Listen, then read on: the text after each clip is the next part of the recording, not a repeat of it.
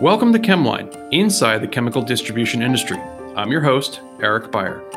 Each episode, we will take on topics that you need to know as they relate to the chemical distribution industry and how they could affect your business and even your everyday life. Chemicals play an important role in modern civilization. Tune in to dig into the hindrances and helpers ensuring chemicals are distributed safely and efficiently wherever they might be needed. Let's get to today's story.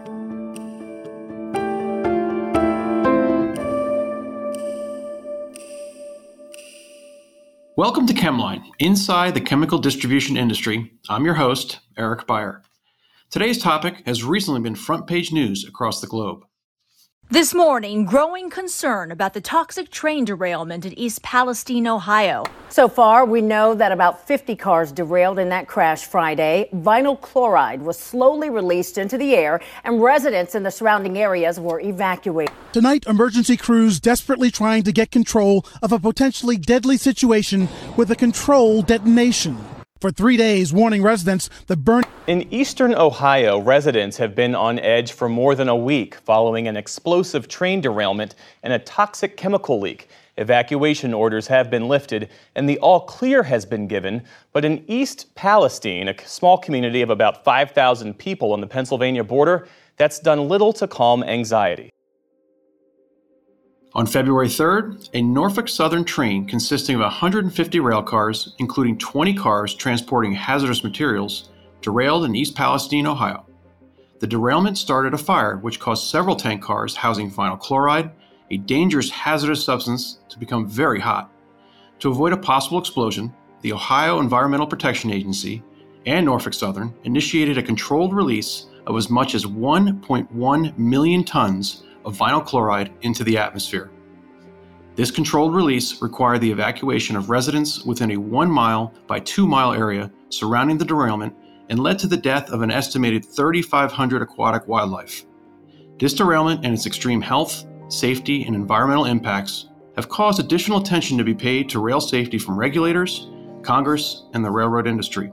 New safety advisories, safety plans, and proposed legislation are among the efforts taken following the East Palestine derailment to improve rail safety. So, how did we get here? Let's start from the beginning and discuss why our industry moves chemicals by rail in the first place. Here is NACD member Matt Brainerd, CEO and chairman of Brainerd Chemical Co. with more. So, two reasons why. Safety for American citizens, because 2.2 million rail car shipments are transported safer than 10 million truck shipments. And according to the U.S. Bureau of Transportation Statistics, truck-related hazardous materials incidents caused over 16 times more fatalities from 1975 to 2021. And according to the Federal Railroad Administration, rail transportation of hazardous materials in the United States is recognized to be the safest land-based method of moving large quantities of chemicals over long distances. Also safer for our chemical plant operators, who are only required to connect and disconnect 2.2 million rail car tankers rather than 10 million truck tankers. And the second reason is rail rate cost savings versus truck rates over long distances, and the cost savings not maintaining highway infrastructure because there are 10 million fewer trucks on the highways. Matt remarks that the railroad-shipper relationship is in a concerning state, and he feels that shippers are captive to the effects of railroad consolidation and PSR implementation, or precision scheduled railroading. Meanwhile, the chemical industry makes up 8% of all U.S. rail traffic, and this number is growing at an annual rate of 3.8%. But more importantly to the railroads, the transport of chemicals accounts for about $10.5 billion of annual U.S. rail revenue. That's approximately 15% of total gross railway company revenue. Chemical distributors depend on freight rail to deliver the raw materials needed to process, formulate, and distribute products essential to Americans' everyday health and safety.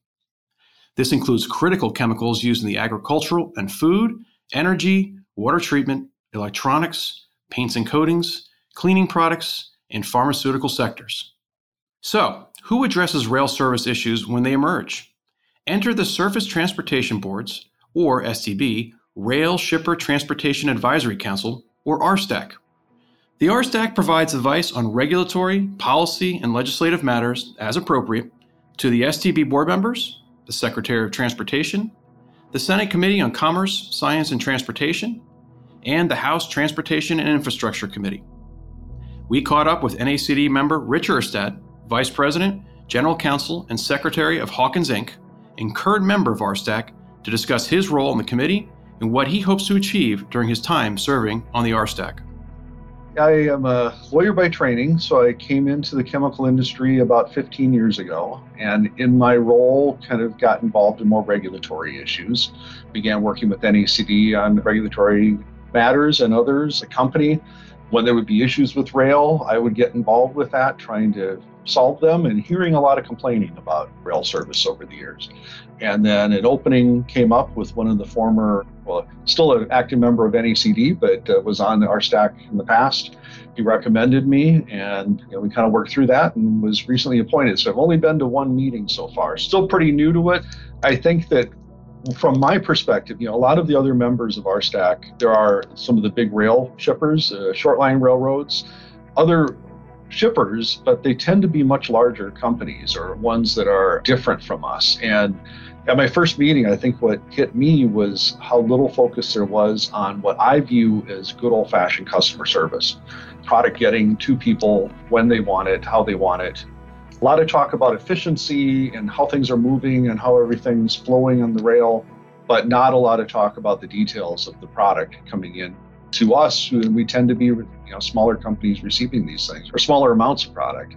So I really want to be talking to them and making sure they're hearing about rail service issues and what that means. And I look at it like an old-fashioned company, that you order something, you expect it's going to arrive on time. And I'm not sure that the railroads even think along those lines. I think that, historically the railroads were kind of set up as monopolies. They've acted like monopolies. They kind of have their own lingo. They've got their own way of viewing the world.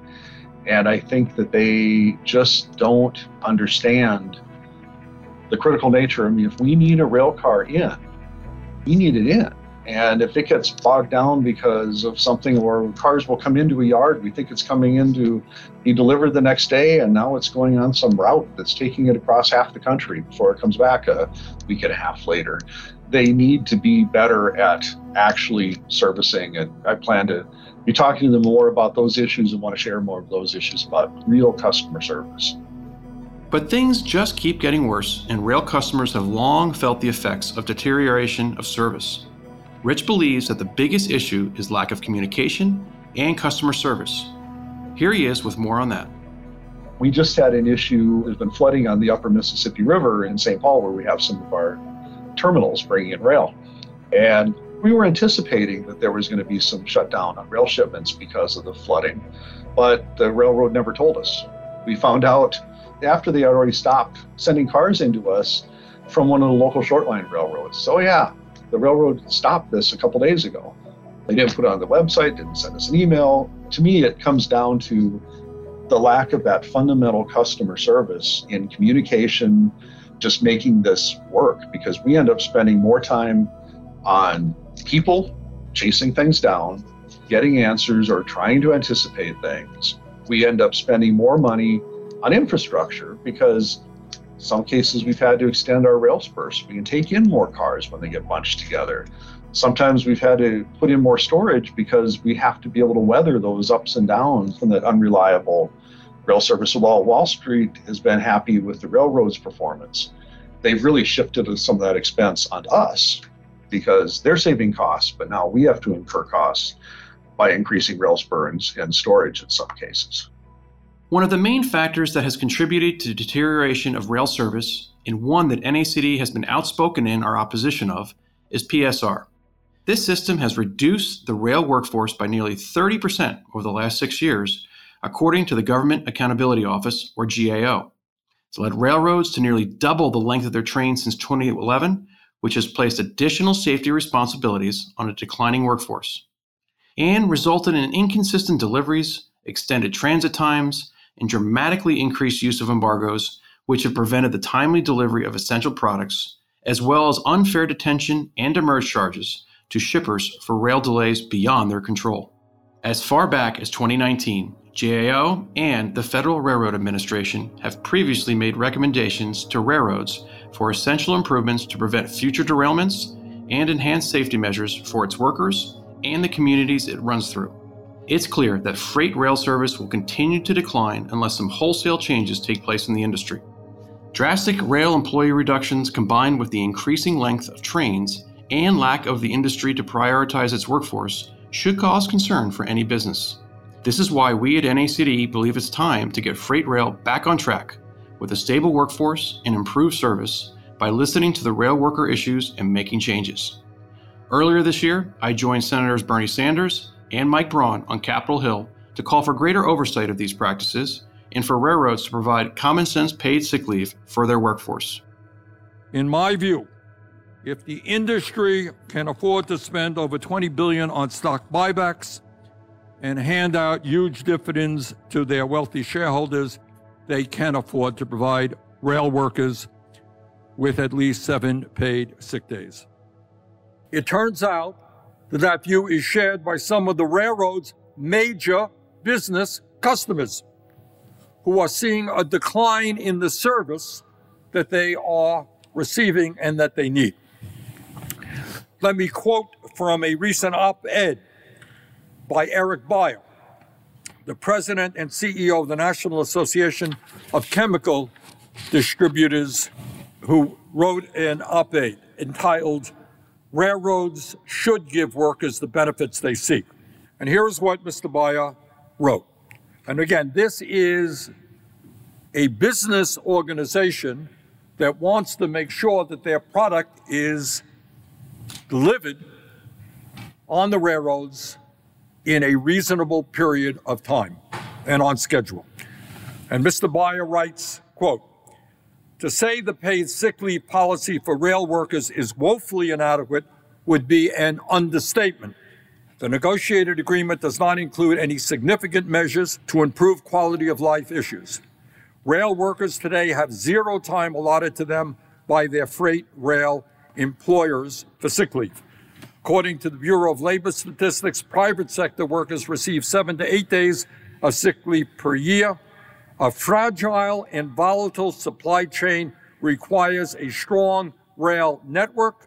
Now is not the time to deny reasonable benefits for a labor community that has been decimated by losses in recent years. It's time for the freight industry to right this wrong and get rail back on track," end of quote. It's unacceptable that rail companies continue to use a system that lines shareholder pockets while causing nationwide service disruptions. It's long overdue for reform. So where are we now? Here with more on how the association advocated for rail reform is NACD Senior Director of Legislative Affairs, Brian Callahan. So many NACD member companies rely on rail service to receive their bulk products via rail. So having reliable rail service is really important and something that we've been advocating for many years. There are products that get shipped only on rail, like chlorine, and that we don't have alternative methods of shipping. So this is a really important issue to our members. And our members have been dealing for years with inconsistent service, late deliveries, extended transit times, all sorts of different challenges to getting their product delivered. So this is something we've been focused on for a while. Our goal really is to see improvements in service for our members and for shippers more broadly. We've done a number of things in the recent years. We've had NACD member companies who have testified before the Surface Transportation Board. So there was a hearing in April of 2022 where we had an NACD member testify about the different challenges that they were dealing with in terms of receiving product via rail. And our goal really is to see improvements in service. That's something we've been working on for a while. We were also outspoken at the end of 2022 during the threat of a rail strike. We were both active in saying that a strike would be devastating to the chemical industry, but we were also saying that worker job satisfaction matters. So if workers are leaving the industry, we know our members are only going to see decreases in service. Rail legislation has been introduced, but what are the main issues and concerns NACD is hoping will be addressed? Well, yeah, there has been legislation introduced, really this has come in the wake of the incident in East Palestine, Ohio. There's a renewed focus on rail safety in addition to service improvements. And we've been really actively engaging with Congress on this legislation. Our hope is that they will pass a bill that addresses inspections. That's a big thing because once we turn over our product to the railroads, we have no operational control over what happens to it. So products travel thousands of miles across the country. It's completely up to the railroads to move the products safely. So our products are completely in their hands, and it's really important that the workers have the time to be able to conduct inspections on the cars as they're moving across the country. We're also interested in more oversight into how the railroads put together their trains. It's standard now for there to be 150 or 200 cars on some of these trains, and we're really interested in making sure that they put the cars together in a way that is not going to lead to increased derailments and again lead to challenges with our product. So NACD has been really engaged with Congress on rail safety issues, and in particular on a bill called the Railway Safety Act. This is bipartisan legislation that was introduced by the senators from Ohio and Pennsylvania, the communities that were impacted by the East Palestine disaster. We've been in particular working very closely with Senator J.D. Vance's office to tell them the things that we liked about the Railway Safety Act and to offer improvements. The main obstacles remain that the biggest and most powerful companies in the world that have been around for more than 100 years have access to policymakers and the public, so it can be a challenge to counteract their messaging. Brian says that these corporations will tell people the rail has never been safer and dismiss all of the issues we say are going on. Our members and most shippers via rail are captive customers. The railroads are basically a monopoly at this point, and our members don't really get to pick and choose from the railroads as to what railroad they use. So they're at the mercy of the railroad, both to deliver the products on time and to deliver them safely. We hope you learned a lot in this episode and will continue to follow along as NACD advocates for rail reform. We cannot take a passive approach to rail safety any longer. It's long overdue for comprehensive reforms to be made to improve rail safety and service. Thank you for tuning in to Chemline. If you like what you heard, please like, subscribe, and leave a review wherever you get your podcasts. Find us on social media at the National Association of Chemical Distributors on LinkedIn and at NACD_RD on Twitter. Don't hesitate to reach out to us with story ideas, questions, or concerns. We can be reached at communications@nacd.com. For now, we'll catch you on the next episode of Chemline.